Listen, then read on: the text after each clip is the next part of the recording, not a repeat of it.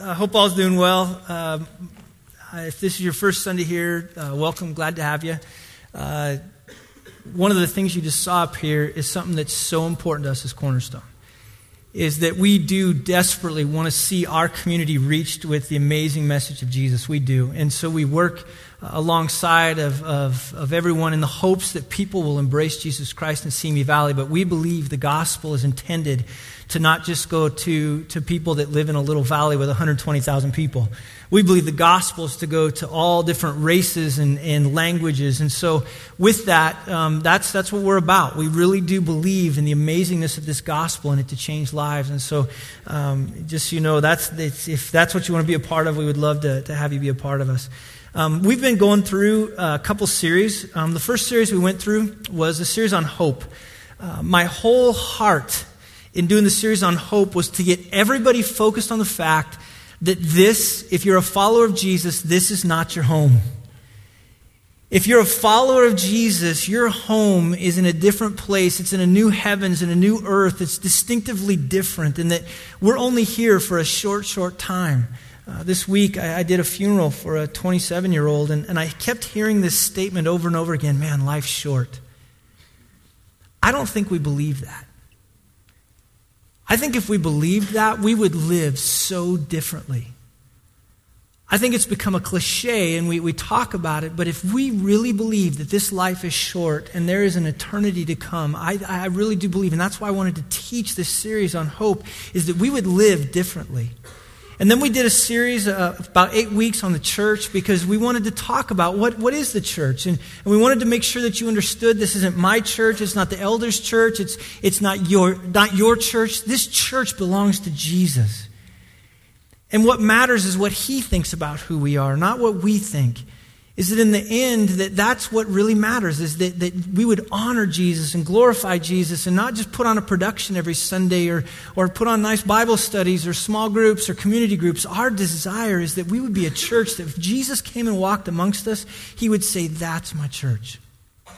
And so we did a series on that, and the thing that we're going to do now is I'm going to start a series on the book of John. It's a book that I was kind of wrestling through. What do we teach on next? And my heart is I want us to experience Jesus. And I think the Gospels, all of them are phenomenal. The four of them that God put together, that He coalesced for us to understand who Jesus was and is.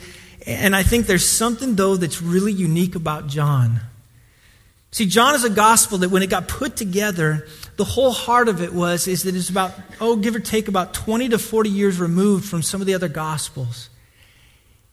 And it's a guy at the end of his life, a guy probably in his late 70s, early 80s, that's been preaching amongst all the churches, seeing all the problems, and he realizes, I need to write one more thing about Jesus.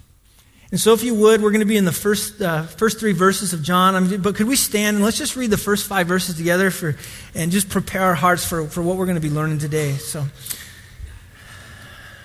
John 1, look at verse 1. In the beginning was the Word, and the Word was with God, and the Word was God. He was in the beginning with God. All things were made through Him, and without Him was not anything made that was made.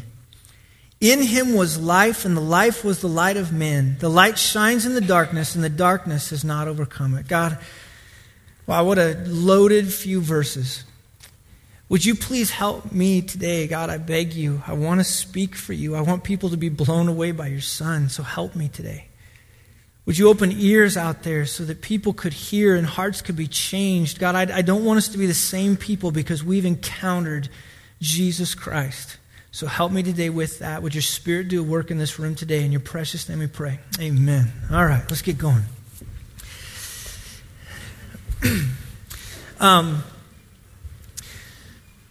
The whole goal of what John's going to be doing here is he's going to be conveying to us in as precise of language exactly who Jesus was. Now, in this gospel, you're going to find he never says that John wrote this. In fact, what you're going to see instead is he's going to constantly call himself the disciple that Jesus loved. And I love that, by the way, and I'll explain it in a second. In John 13, 19, 20, and also in 21, we run into this statement, the disciple that Jesus loved. It wasn't an arrogant statement. It wasn't, John somehow sitting there going, I'm the only one in the world that Jesus loves. But what it was is this statement that when you get down to it, he was saying to everybody, I am a guy that now that I'm in my late 70s, early 80s, I'm blown away that Jesus loves me. He's an older guy. He's a guy that it was his favorite topic was to talk about love. He spoke about it about 80 times through all the different things he wrote in the Bible. And he wrote this gospel when he did probably around 90 AD or so. And like I said, it's about 60 years since Jesus had left. And for most of the New Testament, John is kind of off in the background. He's kind of sitting there back while Peter and Paul are doing most of the ministry. But slowly, one by one, what was happening is all the apostles were slowly dying. And by the time we get to about 90 AD, John is the only one left. He's kind of that elder statesman of the family. In fact, it's talked about him. There's a guy named Jerome who was one of the early church fathers inside of the church, and it said that even at the end of his life, John, who was this consummate preacher, this guy that used to love to stand in front of God's people and preach, even at the point where he was so frail, they would have to carry him to the gathering of the saints. He wouldn't be able to go up in front of the people very well, so they would take him up front, and he knew he could only speak a few words because of how tired and worn out he was, and the only thing he would say to the congregation, they said over and over was, love one another. That's all. And he would be done. He was a guy that was just absolutely blown away by life. But I think the other thing about the reason that I want to teach this particular gospel is lately I've been appreciating those with age. They've kind of been there, done that. The other Gospels, they're fully inspired by God, but there's something about an older man sitting there at the end of his life, and he's going to write down some thoughts as he gets ready to exit this world. This last 2 weeks ago, I went, we thought my grandmother was going to die, so we hurried back to Wyoming, and we get to Wyoming, and my grandmother gets put in the hospital. 6 hours later, my grandpa gets put on the 6th floor. She's on the 4th floor. And we're going back and forth, and she's getting ready to go in for surgery. We don't think she's going to make it. And so in the middle of all of it, they asked my grandpa, would you like to go see her, possibly before she goes in for surgery and possibly dies? And he says, yeah, please. They wheeled him down, and my grandpa's about 93, 94 years old. He gets to the bed, and he's been having problems. He's got a degenerative problem in his back, but he climbed out of his wheelchair. He grabbed my grandma's hand, and he goes, my gosh, you're beautiful. I wasn't in the room, but my wife said, everybody's bawling. And he just looked at her at one point and he said, look, if you need to go be with Jesus, just go be with Jesus. I'm not going to be far behind. And then he prayed over her, not like a 40-year-old like me. He prayed over her like a man who had been married to the same woman for 74 years. See, there's something about a depth to age. They wheeled him back up. I came into the room and everyone else had left. And I go, well, how'd it go? And he goes, it's funny. He goes, the whole time everybody's talking about the fact that they hope we make it to 75 years. And he looks at me and he goes, as if 74 wasn't enough.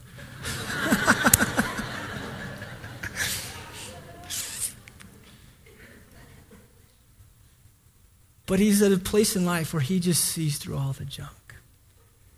He sees what really matters. Now, the thing about John that you have to understand is don't misunderstand something. This man wasn't always this gentle, loving person. In fact, in his younger years, Jesus, when he first met him and his brother James, he called them the sons of thunder, meaning they had problems. And I think it's hard to imagine what John really looked like, because if you've ever seen the picture, especially of the Final Supper, here's Jesus, in the middle of it doing whatever stance he's doing, and here's John at his side, and he's like this. And he's looking up to him with these dove eyes. Let me just tell you something, that's a lie. John was a hardcore fisherman. Can you imagine him taking up the nets?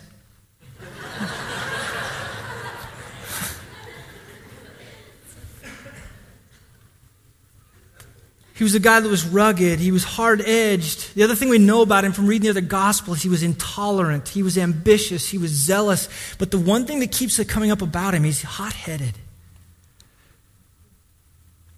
He was a follower of John the Baptist early in his life, and he's hanging out with John. You're going to see this later on in John 1, 19 through 51. And all of a sudden, John looks at Jesus and says, "Behold the Lamb of God that takes away the sin of the world." And John looks at John the Baptist and goes, "Peace out." And he goes out and hangs out with Jesus.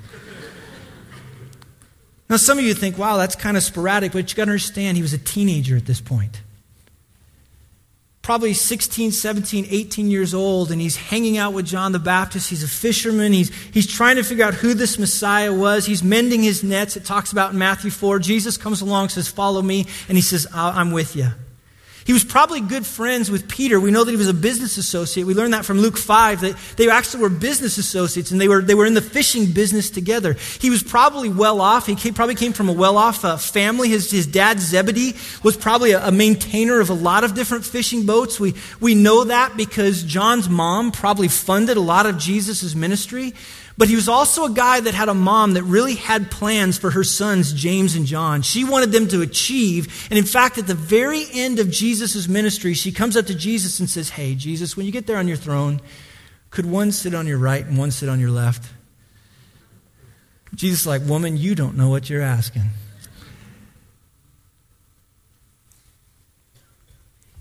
He was a guy that was there at the very time in which Jesus was tried.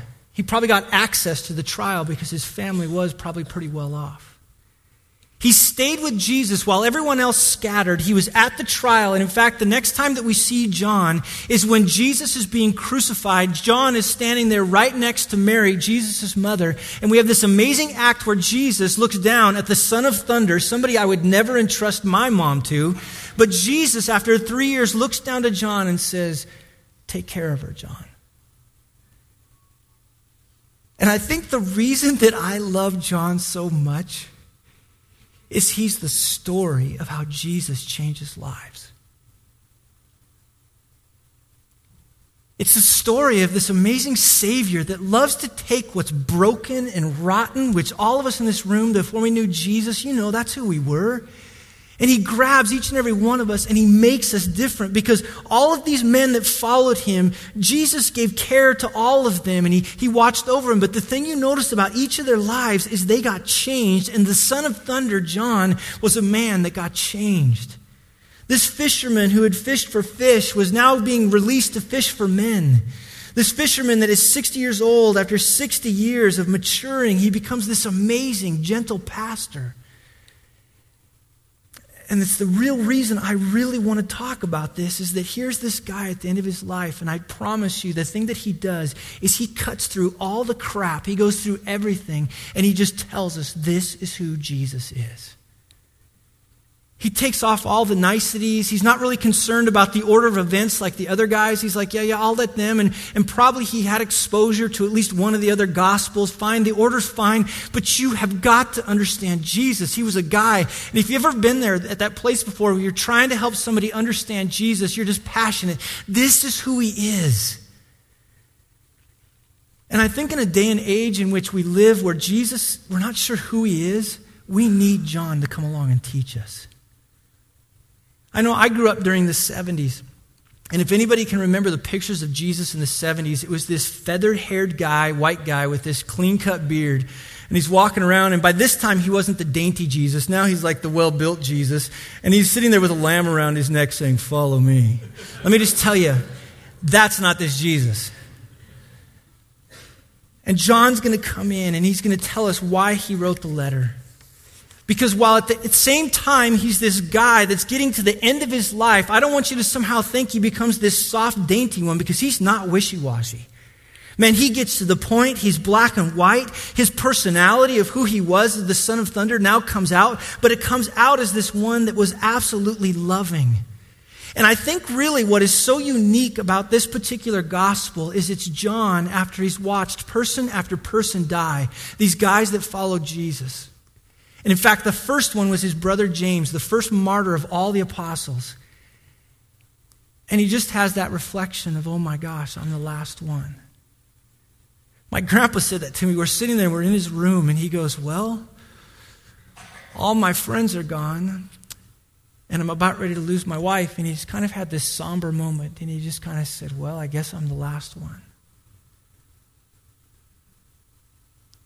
He's at this point where he wants to tell us something. In fact, the way that John talks about it, bottom line, is there's one more witness that needs to tell people who Jesus is. And this is why I want to learn from this guy. And the first thing he's going to tell us in this is he's going to get into this and he's going to create this big picture of God. But before there, let me give you the purpose of why John wrote this letter. Go to John 20 and look at verse 30. He's going to tell us exactly, here's why I'm writing this letter. John 20, look at verse 30.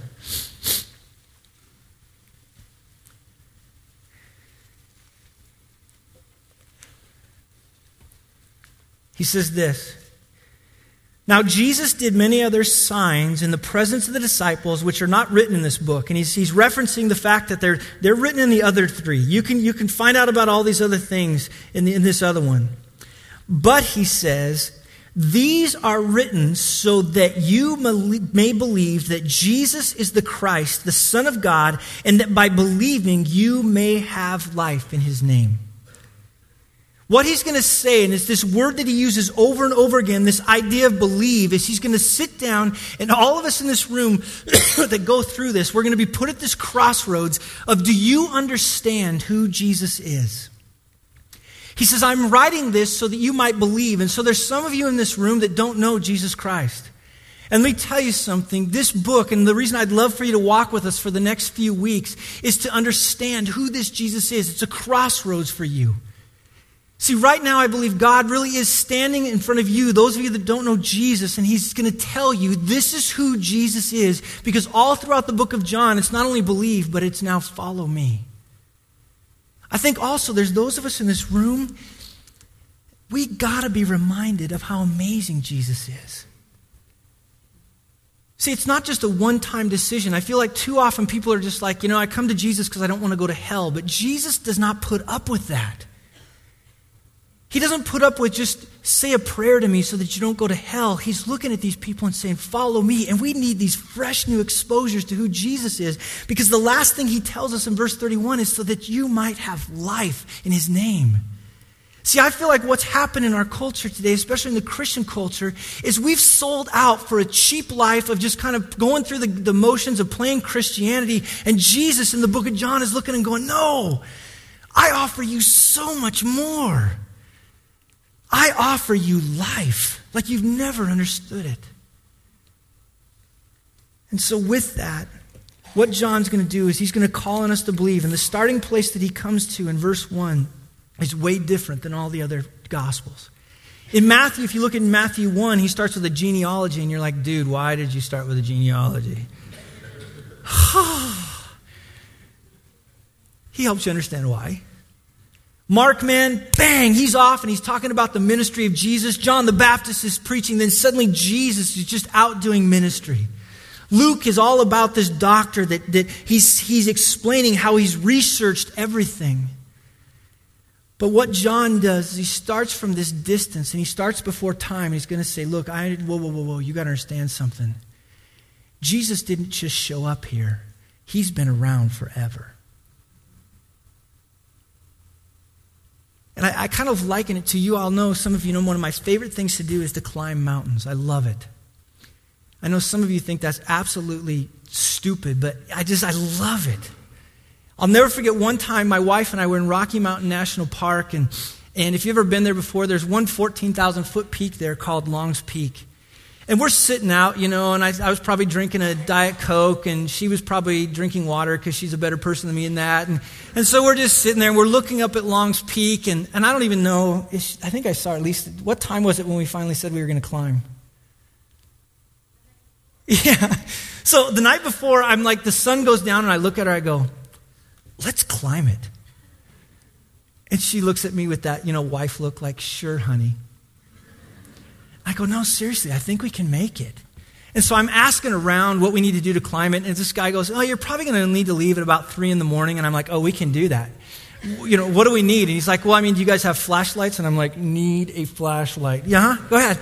And I just was putting it all together. I remember us filling back up our bottles. We had an old school backpack, like the kind that your kids take to school. And we started loading it with water. And she's like, I don't have gloves. So I hand her my socks. And it's just, so we're just getting ready to climb this thing. And we start off on this adventure because I'm the type of person, I can't just sit back and look at something. It's like, we've got to go experience it.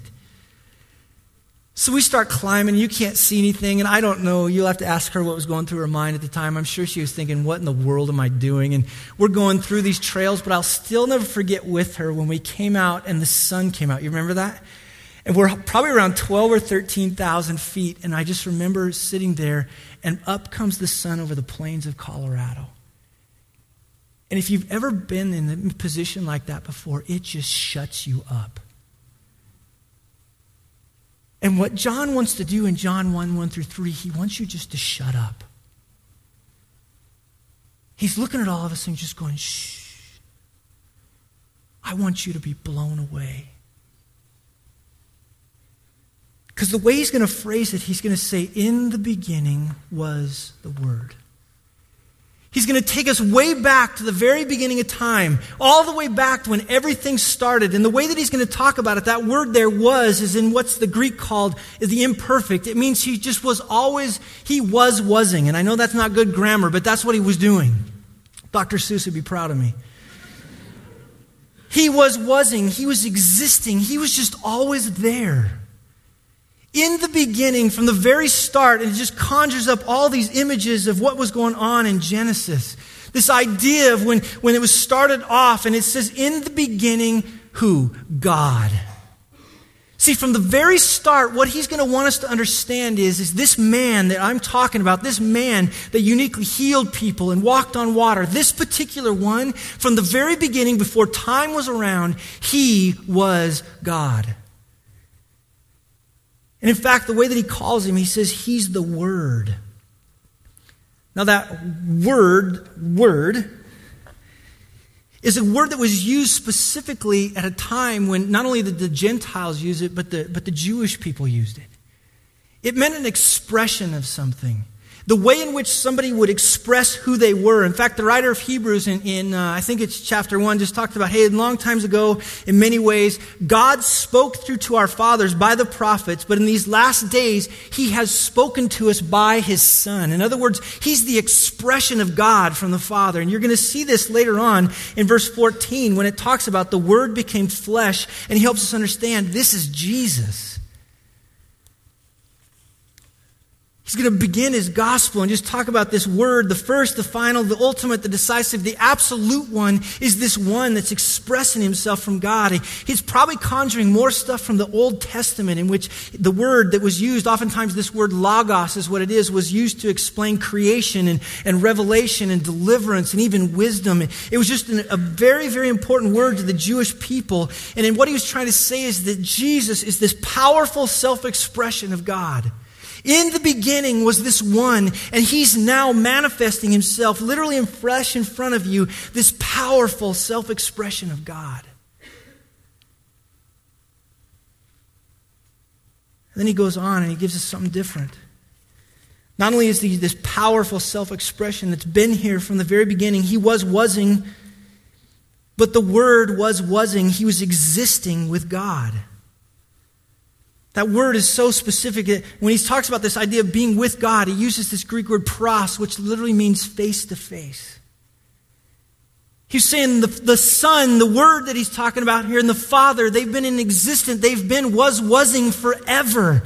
And they're in relationship together. It speaks of nearness, it speaks of closeness, it speaks of intimacy. But more important, what he's going to do is he's trying to help us understand something, that Jesus, the Son, and the Father are different. Now, this word that we're going to start to explore into is this idea of Trinity, and we spoke about it a little bit earlier, the Father, the Son, and the Holy Spirit, and a lot of times we try to wrap our little minds around it, and we can't, and praise God that we can't, because I don't want to worship a God that I can wrap my mind around. But when he says he was with God, he means he was distinct, but look what he does next after that. Not only was he with God, face to face, distinct from him, and the Word wasing God. Now here's the key to John, and listen to me close. The thing John is going to argue the whole way through is Jesus is God. In fact, the way that he writes it here, the way that he puts it in such a way in the Greek that actually the way it should be said is this. And the Word was, I'm not going to scream, God! Okay, I don't want to freak you. But it's this idea in there where he's trying to get across to us is that from the very beginning of time, before time began, not only was he face to face, but he was one in essence. They were together. And it's one of the weightiest doctrines inside of Christianity. And it's simple on one level and weighty on the other level. But this idea is this one who became flesh, Jesus Christ, was and is God. When he writes this, he means that literally in essence and in character, while distinct and different, they are same. They are together. He was God in every single way, though he was a separate person from the Father. And by placing this together in this kind of a way, he was helping us to understand this Jesus is mind-blowing. In fact, the way that he's going to talk about it is this idea of the Lamb in John 1, 19 through 51, this one that stood in front of you that John said, that's the one that takes the sin of the world away. When he talks about the wedding, when Jesus Christ takes and turns water into wine, when he talks about Jesus turning over the tables, when he talks about Nicodemus and being born again, and he talks about this woman that had been caught up in multiple adulterous affairs at the well, this one is God, and the paralytic at the pool, and the feeding of the 5,000, and the one who walked on water, the one who was preaching with boldness in the temple, the one who said, I am, the one who raised Lazarus from the dead, the one who washed the apostles' feet, the one who was bruised and beaten, the one who was crucified, and the one that rose from the grave, that one that you heard about, that I saw with my eyes, he wasn't just a man, he was man. He was God in the flesh. And he just puts it up in front of everybody as a crossroads. And the thing that everybody in this room is going to have to deal with is that reality. He wasn't just any old man. He wasn't a prophet like the Muslims say. He wasn't Gabriel the archangel like Jehovah's Witnesses say. He wasn't just a good guy like it was talked about inside of Mormonism. When we talk about this person, John, who's almost 80 years old, is sitting there looking at everybody who probably was flippantly just kind of letting Jesus become this just person that somehow we just kind of worship. He's saying, no, he is and was God and forever will be. He's got them looking back like my wife and I were at this mountain just going, oh my gosh, look at him. I mean, have you ever stood on the edge of the Grand Canyon before? Isn't it just breathtaking? And this is what John is doing. He goes on and he's going to explain it a little bit more. He was in the beginning, verse 2, with God. See, John intends the whole gospel to be read in light of this. See, there's going to come a point in John 20 where Thomas, who is this doubter, stands down in front of Jesus Christ and he says, oh, my Lord and my God, and he just bows to him. Those that reject him, you're going to see this in John 10. In fact, the way that it talks about it in John 10, the Jewish leaders say to him, it is not for a good work that we're going to stone you, but for blasphemy, because you, being a man, make yourself God. In other words, that is the key issue to which people rejected him. Because if Jesus is God, then our only response as a group of people is to fall in front of him and say, oh, my Lord and my God, like Thomas. And as if that wasn't enough, he gives us verse 3. All things were made through him, and without him was not anything made that was made. Verse 1, we talked about in the beginning, but now he's going to just absolutely slam it home. He's going to help us to understand that before anything was matter, before there was time, before there was anything, this Jesus was the one who came in and said, let it be, and this world was brought into existence. In fact, the way it talks about it in Colossians 1, 15 through 21, it just has this picture of Jesus. It says, not only was everything created by him, but imagine this. Everything at this moment is being held together by him. And Jesus, if he ever wanted to, could say, I'm done with it. And he could just pull it all apart. That's this Jesus. The universe, in fact, just resonates with the rhythm that Jesus gave it. The speed of light, how waves operate, planets, how they go around stars. Everything in this universe operates in such a way because this one who, think about it, was lying in a manger, who took on flesh, John says, that's him. And the implication, I think, has everything to do with us now understanding, okay, if that's really who he is, and I see his infinite worth, I don't just mentally assent to him, but I see who he is. And if this one has created me and knows me, he must know what gives me the most life. See, that's really why I want to do this. I look around, sometimes even at us, and I look at our culture. Jesus is crying out to us saying, I offer life. I think there's some in here that are like, no, I don't want to go there. I want to live my life for now. And let me tell you something. There's person after person here that's lived with this idea of thinking, I want to run my life. And every time we try to run it, we run it into rocks. He made us. He put us together. He knows how we operate. And you don't just need him for the end. You need him right now. And if you don't know him in here, I'm telling you today, that one who, this massive one who created everything, is looking out at all of you just like he looked at John. And he's looking at you, offering you life like you've never known. And I'm not talking giddy health and wealth. I'm talking something so much bigger than that. I'm talking a relationship with the creator of the universe. And he's looking at you and saying, follow me. We've become too satisfied with such little stuff. He knows us better than we do. He created us. He formed us inside of our moms, according to Psalm 139, and he wants to give us life. I think there's also people in here that that think your problems are too big. He created the universe. I mean, oh my goodness. And you don't think he can handle your problems?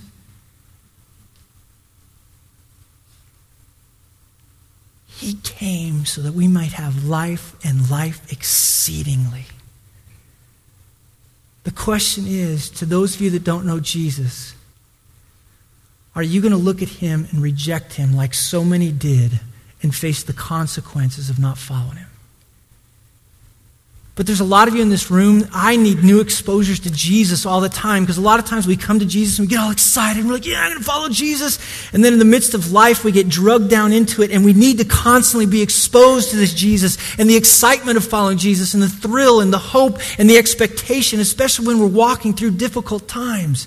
We need to be able to have this exposure to him, because I know there are some of you that are in the doldrums in your walk with Jesus, and you need a fresh view of Jesus again so that you can be fired up to follow him again. You've been sitting on the sidelines. And let me just tell you something. Jesus is looking at you, those of you in this room that are there, and saying, come on, let's go. Follow me. I'll make you fishers of men. And so today, if you need prayer in any kind of a way, we'd love to have you come forward. We'll be up over here. We'd love to pray with you. And even too, there might be some of you that need to come and to be baptized. You need to tell everyone in here, I want to follow this Jesus. Bottom line, that's why I can't wait to teach you this book. Because we're going to encounter Jesus. Amen? Amen. Okay, now here's the last thing. We're about ready to sing. If we stand up and sing this song in light of these 3 verses we just read, and you're like, blah, blah, blah, I swear I will come back up here and we'll start again. Okay?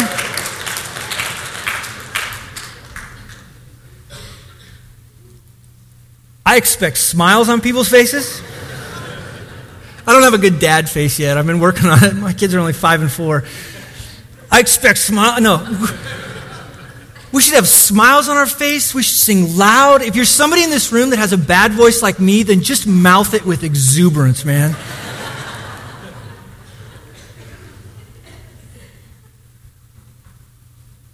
Jesus is God, and he comes to offer life. Amen?